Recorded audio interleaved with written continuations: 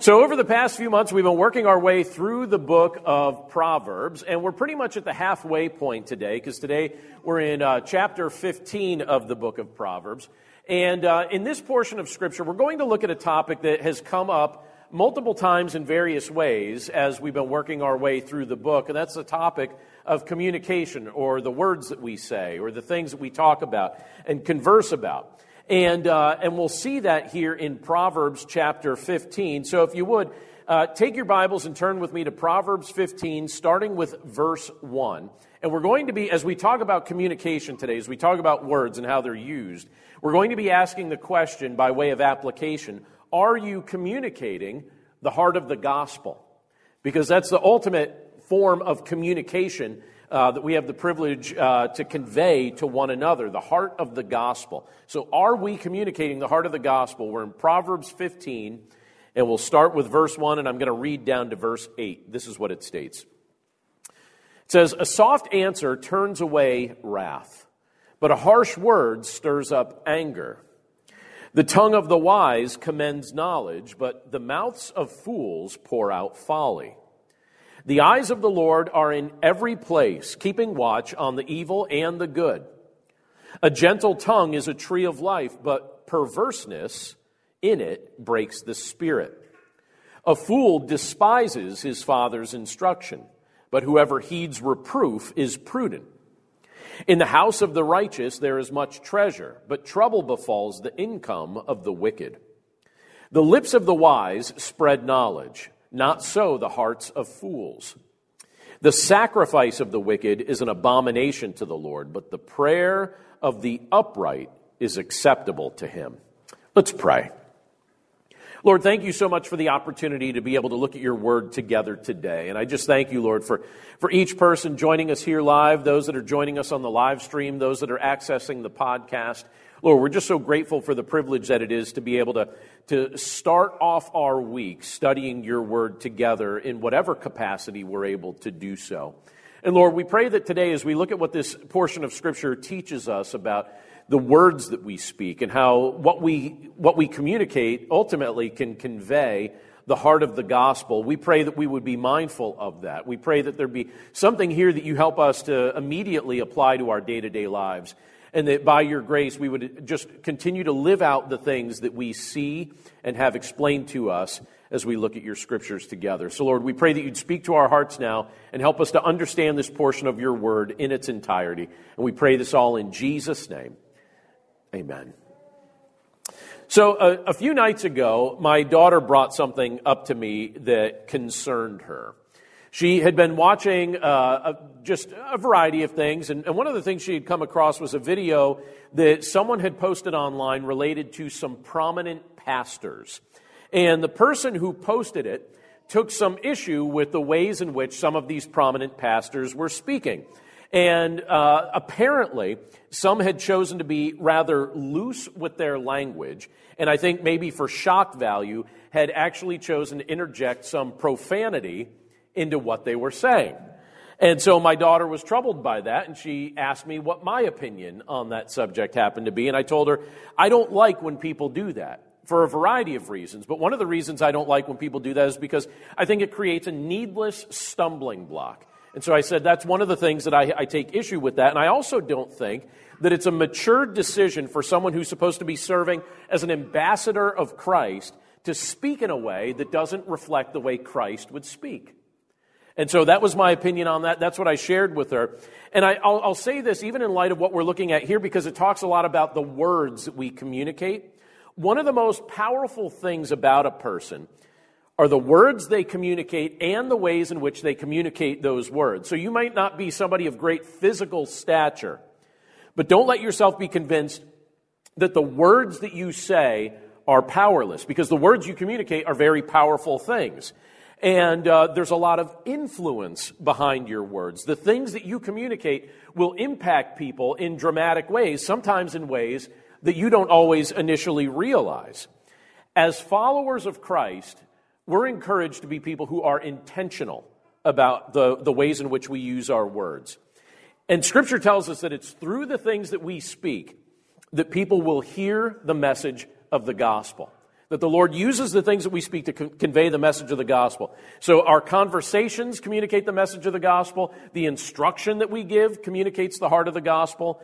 And the manner in which we pray can also be something that the Lord uses to convey the truth of the gospel and even remind our own hearts of the gospel that we believe. And so each of these things should be empowered by the Holy Spirit. Each of these things should be aimed to reflect the heart of Christ. So just in an introductory way, I just want us to be wrestling with the thought, does this matter to us? Is this an issue that we also notice? Is this something that matters to us? Can Jesus be seen in what we say?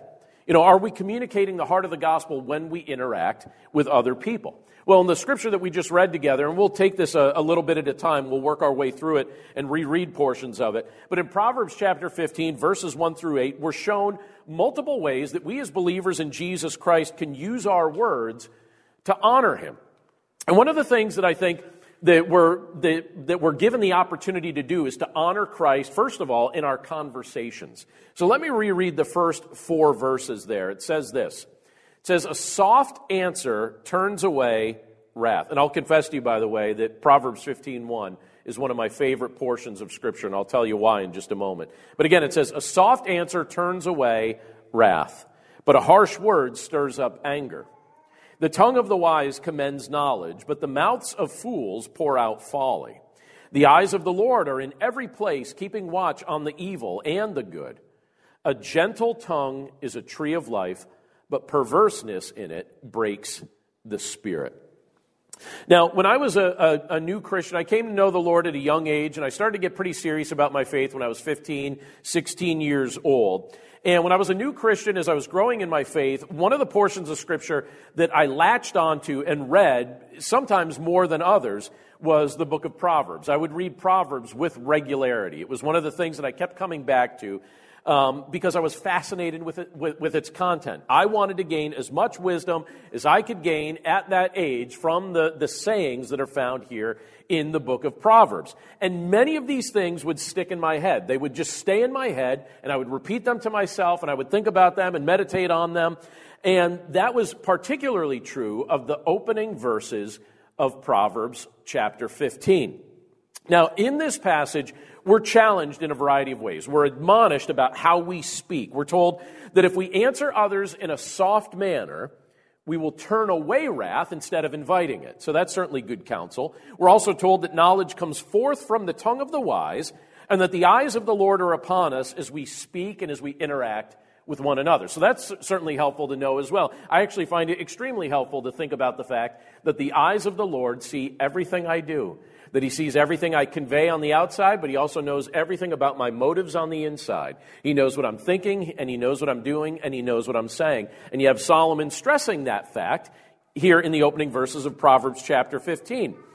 And I also think that it's interesting when I look at a portion of Scripture like this and see what it talks about in relation to the words that we're conveying. And I particularly think it's interesting when a portion of Scripture like this gets tested soon after you first learn it. Now, forgive me if I've ever told you this story before, because it's totally possible that I may have. I don't know. But it's one of my favorite stories from that season of my life where I was first growing as a believer in Christ. So at that time, 15, 16 years old. Well, when I was 16, I was a new driver. And I remember when I was a new driver, I decided one day, and I don't even remember my reasoning for doing so, but I decided I was just going to drive to my grandmother's house and visit with her. It was very close with all my grandparents, loved them very much, and I just decided one day I was going to go and visit my grandmother. She lived about an hour from where I lived. I lived up in northeast Pennsylvania. She lived in Wilkes-Barre. Have you ever been to Wilkes-Barre? Are you familiar with Wilkes-Barre? So if you've ever been to Wilkes-Barre, some of you shook your head yes. You could probably picture it in your mind, and you know that like most cities, it can be hard to find a place to park when you're in a highly populated area. And when I would go and visit my grandmother, the only thing that she had there in front of her house was street parking. So I always had to look for a parking spot, and sometimes there'd be one near her house, and sometimes I'd have to park a little bit of a distance away. But when I arrived at her house that day, there was a spot that was open across the street from my grandmother's house. So I was pretty excited about that. And I took that spot, and I was happy about that. But when I left her house, it became very apparent to me that her neighbor was not very happy about my choice of parking spots. And as I opened my car door, and as I sat down, I noticed something on my front window. And it was the top of a pizza box. And it was tucked under my windshield wiper, and it had writing on it, but I couldn't quite see what it said because it was dark at this point. And I was trying to figure out, what is that, and what does it say? And I got out of the car, and I started to take that pizza box from under the windshield so I could read it, but I didn't get a chance to read it before somebody comes out of the house that was right next to my car and starts screaming at me. And do you ever have somebody, maybe not in your life because you're nicer people than I am, I don't know, but do you ever have somebody scream at you in such a way that it gets to a point where you have no idea what they're saying? It all just sounds like gibberish, but it's just loud gibberish. Well, that's what it sounded to me, because I realized I have no idea what this guy is saying. He's just screaming at me, and he's yelling at me, and I'm watching this take place. And the funny thing about it was, he had a driveway. He was one of the houses that had a driveway, so he didn't need street parking. But I learned from my grandmother later that he always got mad if people parked even remotely close to his house. He would usually snap. I learned it the hard way. So as he yelled at me and as he's screaming at me, the Holy Spirit brought to mind Proverbs 15:1. I had recently been reading it. It was something that stuck in my mind. It was something that I had underlined in my Bible. And I remember, as this is happening, thinking to myself, all right, a soft answer turns away wrath. A harsh word stirs up anger. Soft answer turns away wrath. A harsh word stirs up anger. Oh, just thinking this as this man was speaking. So then screaming, right? So when he finally stopped screaming and took a breath, so now it's my turn to reply. I don't know what he thought I was going to say or do, but I said something very simply to him. I just simply said, I'm sorry. I'll be happy to move my car. That's it. That's all I said to him. I said it in that tone. And I think my response surprised him, because immediately he stopped yelling, and then he hung his head low, and then he took the pizza box so I couldn't read what he had written on it, so I've never known what it actually said.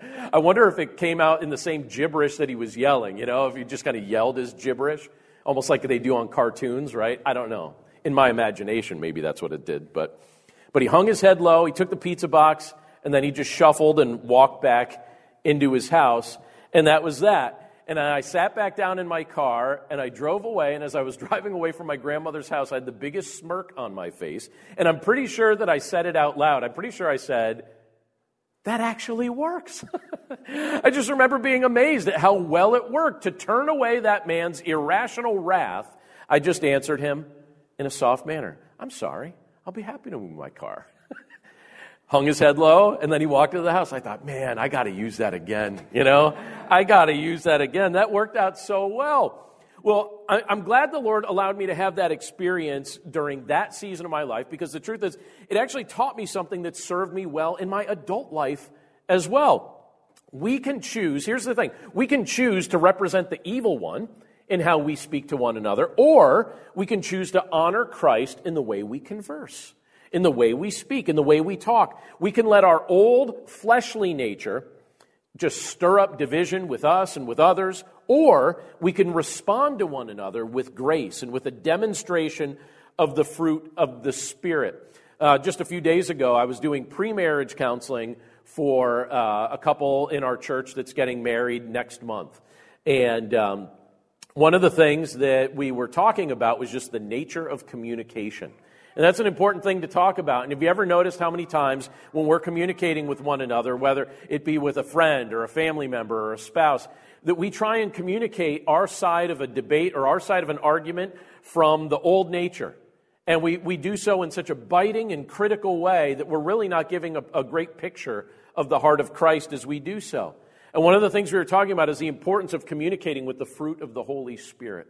That we let the Holy Spirit speak through us, that we represent Christ in how we communicate to one another. And I have to say, and I know that you can testify to this as well, from personal experience, I can testify to the fact that it's always better to honor Christ in our conversations than it is to speak like the unbelieving world chooses to speak. You and I are ambassadors of Christ, and we should represent Him in how we convey anything to one another. It's always better to convey the heart of Christ in our conversations than it is to adopt this world's pattern of speaking. And so you have Solomon addressing those subjects and those topics in the opening verses of this passage, but he also goes on to talk about some additional things here that I think are pretty helpful that we as believers in Jesus Christ can quickly apply to our day-to-day lives. And when you look at verses 5 and 6, I think he also encourages us to be the type of people who not only receive instruction well, but also that we glorify Christ when we give instruction. So look at what he says here related to instruction. When you look at verses 5 and 6 of Proverbs 15, he says, "A fool despises his father's instruction, but whoever heeds reproof is prudent. In the house of the righteous there is much treasure, but trouble befalls the income of the wicked." Now let's pause there. Scripture tells us that during the course of Solomon's life, so Solomon was the one that the Holy Spirit inspired to write these things down. And during King Solomon's life, people were fascinated by the teaching and by the instruction of Solomon. People wanted to hear it. People really wanted to know what he would say. They even wanted to test him from time to time. And it's clear when you look at what Solomon said and you see the things that he wrote in Scripture and the things that are recorded that he had said, it's clear that the Holy Spirit blessed him with great wisdom. It's also clear that Solomon seemed to have the desire to pass that wisdom along to others. So it wasn't just the type of thing that he wanted to keep to himself. He wanted to convey the wisdom that the Lord had given to him. He wanted to convey it to others. And we're also told that in some contexts, people would travel great distances just to hear Solomon speak, just to hear Solomon teach, just to hear him convey the wisdom that the Lord had given him. I'll show you one example, and it's from 1 Kings chapter 10. In 1 Kings chapter 10, verse 1, it says this, "Now when the queen of Sheba heard of the fame of Solomon concerning the name of the Lord, she came to test him with hard questions."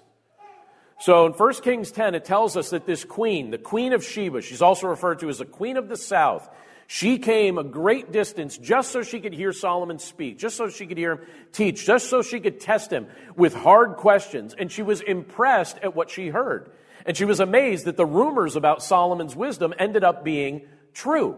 And she was just fascinated by the truth that he would convey. Now, Solomon was obviously in a great position of leadership. He was in a great position of influence. But I want us to think about this from our context as well. Because if you're ever placed in a position of leadership, whether it be Christian leadership, whether it be vocational leadership, whatever form of leadership you may find yourself in, and if you're given the opportunity to instruct others in that form of leadership, I think something will start to happen to you, particularly if you care for people in general. If you're also tasked with the opportunity to instruct or lead, what ends up happening is you begin to develop a burden for the people that you're trying to instruct. You care about them on a deeper level over time, particularly if Christ has a hold of your heart.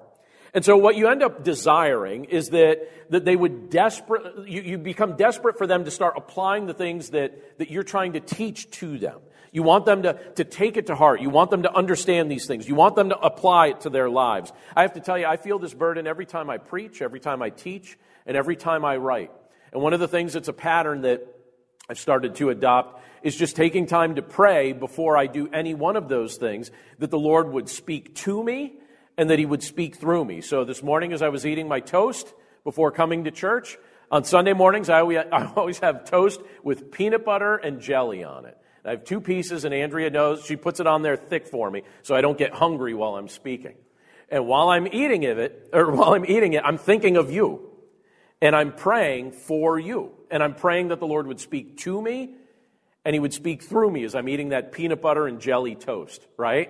You know, it's not a peanut butter and jelly sandwich. It's toast, and it's 2 pieces. It's almost like 2 peanut butter and jelly sandwiches. But I want to be fully stocked and ready when I hit the pulpit. Full of peanut butter, right? Strawberry jelly, if you were curious what flavor. I know some of you were, and I didn't want to leave that cliffhanger out there, right? But I feel that burden every time I preach, every time I teach, every time I write, even when we're singing. You know, as Josh was leading us in song just a few minutes ago. I find myself, particularly when I know he's getting to the last song, I start praying knowing that in just about a minute I'm going to be up here and I'm going to be sharing the scriptures. And I start praying, Lord, please speak to me, please speak through me. By the power of your Holy Spirit, please open up our minds and our hearts to the truth of your word. If you love those that you're instructing, you can't help but feel that way.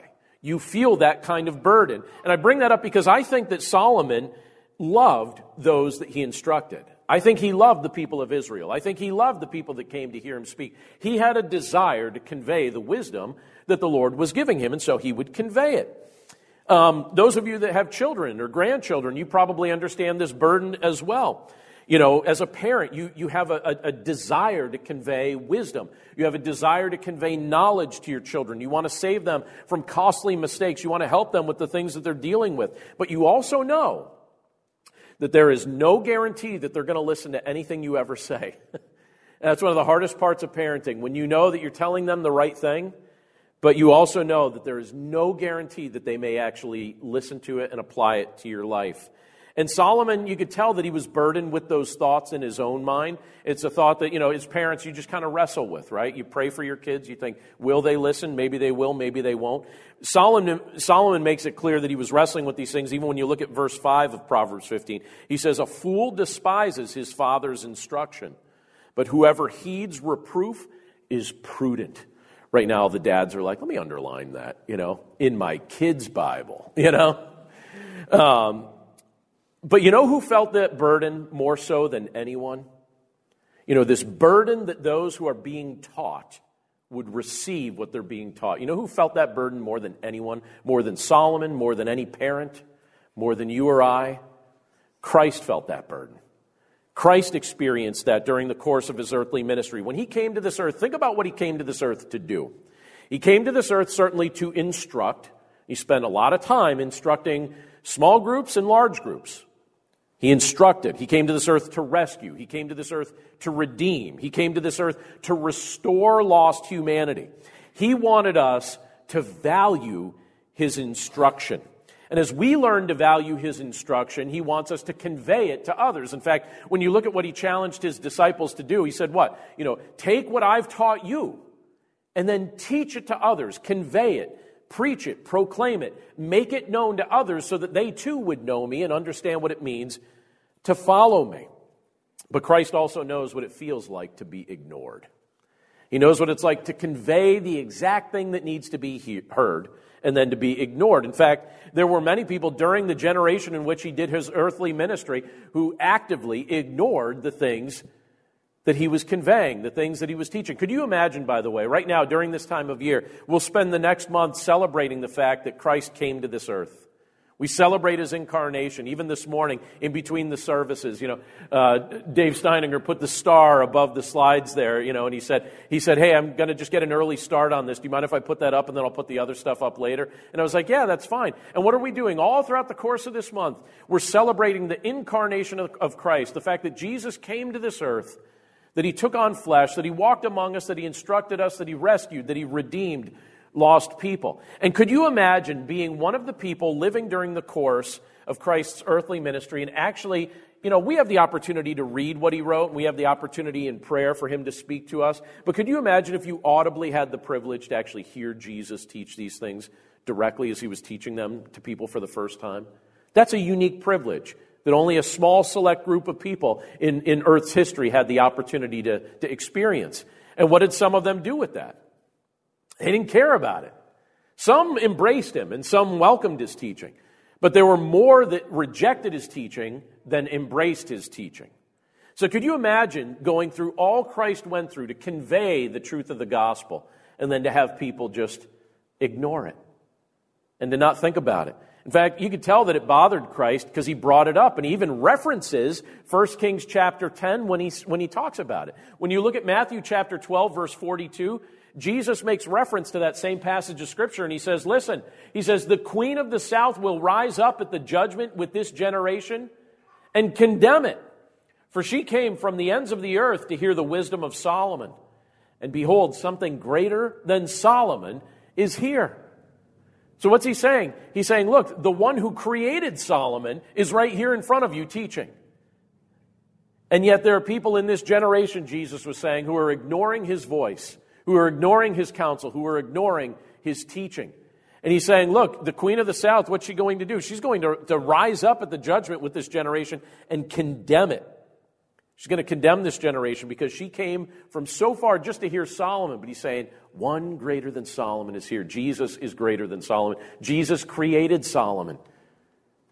And so Jesus was talking about this idea of listening to his instruction, listening to his counsel. And we have the opportunity to convey the counsel of Christ when the Lord gives us the platform to do so. The people who instruct us have a demonstrable effect on what we do in our lives. They have a lot of influence on us. There are a lot of things that I do because someone taught me to do those things, or someone taught me to value these things. If you're ever in a position to instruct others, glorify Christ in that instruction and point the hearts of those that you have the opportunity to instruct to Christ, who is ultimately the source of all wisdom. I had an interesting experience just yesterday that reminded me of this afresh. And it was very pleasant when I opened up my email yesterday morning, right after I woke up, and I found out that I received an email message during the evening from someone who lives in a very different time zone from me. And it was actually an email from a woman in Vienna, Austria. And I thought, oh, this is interesting. And she said, "Hi, John, I just wanted to send you a quick message and let you know something." She said, "I was listening on Spotify to the news from the BBC." So I don't know if you're familiar with the BBC. What is that? The British Broadcasting Corporation or Company? I don't know what the C stands for, right? Something like that, right? She said, "I was listening to the BBC," and she said, it really gets me down. She said, I'm getting tired of listening to the BBC. And she said, the next thing that Spotify recommended to me was your daily devotional podcast. So I started listening to your daily devotional podcast. And she said, I have to tell you, I listen to that now instead of the BBC because your podcast lifts me up and points me to Christ, whereas some of the news was really starting to bring me down. So she said, I just want you to know I like your podcast better than the BBC. And I thought I should let you know that it really helps me to start off my day in a way that feels edifying and encouraging. And for me, even as we're looking at what Scripture talks about, this idea of giving instruction or receiving instruction, that was a good reminder to me that here's somebody that probably this side of heaven I'll never have the opportunity to meet. But did I use the opportunity that I was given for instruction to point a heart to Christ? And I felt good that in that moment I was convinced that that's what I had done. And I think that that's what the Lord wants us to do. He wants us to convey the message of the gospel and how we communicate. And if you're given an opportunity to instruct, sometimes in just the way you instruct, you can convey the heart of the gospel. But certainly in the words we can convey the heart of the gospel as well. And there's one other thing that Solomon brings up in this portion of Scripture that I want to point out to us related to words in particular. And that's this, and you can see this in verses 7 and 8, where we're encouraged to worship Christ in our supplication. Now, supplication, let me even say this before I read the verses. I don't know how often you use the word supplication. I would suspect you probably don't use that word too often. But basically, a supplication is a request that we make before the Lord. If we're making like when you and I are praying, there's a variety of things that we tend to do. We tend to adore the Lord. We tend to confess our sins to the Lord. We tend to thank Him for the things that He's done for us. But we also make a supplication. We make requests. And in fact, I would say that probably if we analyze our prayers throughout the course of our life, probably most of our prayers have been spent making requests of the Lord, making a supplication before Him. And so we're encouraged to worship Christ in our supplication, in our prayers, in our request before Him. And look at what it says in verses 7 and 8 about that very thing. It says this, "The lips of the wise spread knowledge, not so the heart of fools." And then it says this in verse 8, it says, "The sacrifice of the wicked is an abomination to the Lord, but the prayer of the upright is acceptable to Him." The prayer of the upright is acceptable to Him. Do you believe in the power of prayer? Are you convinced that prayer is actually something powerful and that the Lord does things in response to our prayers? How convinced are we that the Lord will actually answer our supplication as we bring it before Him? If you make a request of the Lord, how convinced are you that He will actually respond, that He'll actually do something? Again, Solomon here, when you look at verse 8, he taught that the prayer of the upright is acceptable to Him. The prayer of the upright is acceptable to the Lord. So are we convinced that that's true? Is that something that you and I think is actually true? And do we worship Jesus by lifting up our prayers before Him? Are you familiar with the name Josh McDowell? Anyone ever hear that name, Josh McDowell? Do you ever read the book More Than a Carpenter? If you ever see that book, that's an excellent book to read. Those of you some of you are in high schools, I look around the room here, and in elementary school, a few of you. Somewhere along the line, I hope you'll read the book More Than a Carpenter. It's a short book. Actually, I find the book, most places, it's usually about $3 because they mass produce it. And I have a copy somewhere, probably in my office, or maybe it's at my home. I can't remember. But if anyone wants to borrow it off me, you could just borrow it. And if you don't give it back, that's also fine. I'll just go buy another copy. But it's written by Josh McDowell. And Josh has spent many, many years writing very good books. And most of the books that he writes are related to apologetics. So apologetics, that's the defense of our faith. That's when we explain the truth of the gospel. That's when we defend our faith and show it to be true. And so Josh McDowell has lots and lots of books on that. And I don't know if you've ever heard this before, but I actually want to read to you something that I recently read about Josh McDowell. I had read it years ago, but I came across it a second time recently. And it was related to prayer. And it was a moment in Josh McDowell's young life when he became convinced that the Lord really does answer prayer, sometimes in miraculous ways. I'm just going to read this to you verbatim. But it says this: while Josh McDowell was attending seminary in California, his father went home to be with the Lord. His mother had died years earlier, but Josh was not aware of her salvation. He became depressed, thinking that she might be lost. Was she a Christian or not? And he said the thought obsessed him, that he was obsessed with it. He would think about it all the time. And so he started praying about it. And he said, Lord, somehow give me an answer so I can get back to normal. I just have to know. Did my mother know you? Was she a saved person? Did she know you? And it seemed like an impossible request to him. He wondered, how will the Lord ever answer or address this prayer? How could I ever know something like that? But he began praying it, and it was something that consumed his thinking. 2 days later, after he began praying that way, Josh drove out to the ocean. And it says that he walked to the end of a pier just to be alone. He wanted to pray by himself, but when he got there, he discovered that there was an old woman sitting there in a lawn chair, and she was fishing. And they started talking, and then she said to him, where's your home originally? Because she knew he wasn't from California. And he said, Michigan. Specifically, I'm from a place called Union City. And he said, nobody's ever heard of it, so I always tell people that it's a suburb of, and then she stopped him, and she said, yeah, it's a suburb of Battle Creek. And he looked at her, and he's like, oh, wow, you know of where I'm from? You know of Union City? And she said, yeah, I had a cousin from there. Do you know the McDowell family? That was a response to him. Do you know the McDowell family? And he said to her, after he got over his shock, he said, I'm Josh McDowell. And she said, oh, I can't believe it. She said, I'm cousins with your mother. I'm cousins with your mother. And so, again, after he got over being stunned, he just asked her, he said, all right, well, do you remember anything about my mother's spiritual life? Do you know anything about, do you remember anything about her spiritual life? And she said, why, sure. She said, your mother and I were just girls. She said, we were just teenagers when a tent revival came to the town. And she said, it was the fourth night, and we both went forward to receive Christ. And he was so shocked that he said he just yelled out, praise God. And he said he did it in a way that was apparently abundantly loud because the other fishermen that were nearby all started looking up to the pier because they were shocked at why is somebody screaming, praise God. But he was so amazed that the Lord would answer his prayer in such a unique and orchestrated way that from then on he just became truly convinced of the power of prayer because he thought, how could that circumstance happen if not for the direct intervention of God? That's not just a coincidence. That's something where the Lord was showing me that kind of favor. He was amazed. Well, I have to tell you, just in my own personal life, lately, the Lord's been reminding me that one of the most powerful things I can do as one of his followers is pray. And I'll admit to you something that those of you that know me well, and my children can testify to this, those of you that know me well know some of my quirks and personality defects. And one of, I would say it's a personality quirk or a personality defect that I have is a tendency not to want to burden others. So I feel very receptive to being willing to take things that other people need help carrying. but I don't tend to want to unload whatever I'm trying to carry on other people. I think that that's a defect. It's something that I actually try to work through.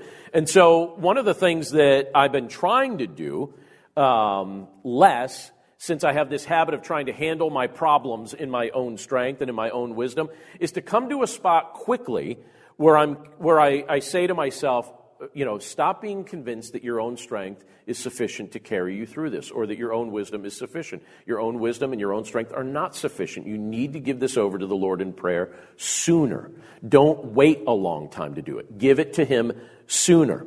And when I come to the end of myself, and when I finally admit that I am not truly capable of handling my burdens on my own, the Lord reminds me to come to Him. And He brings me to a spot where I find Him relieving my stress through prayer.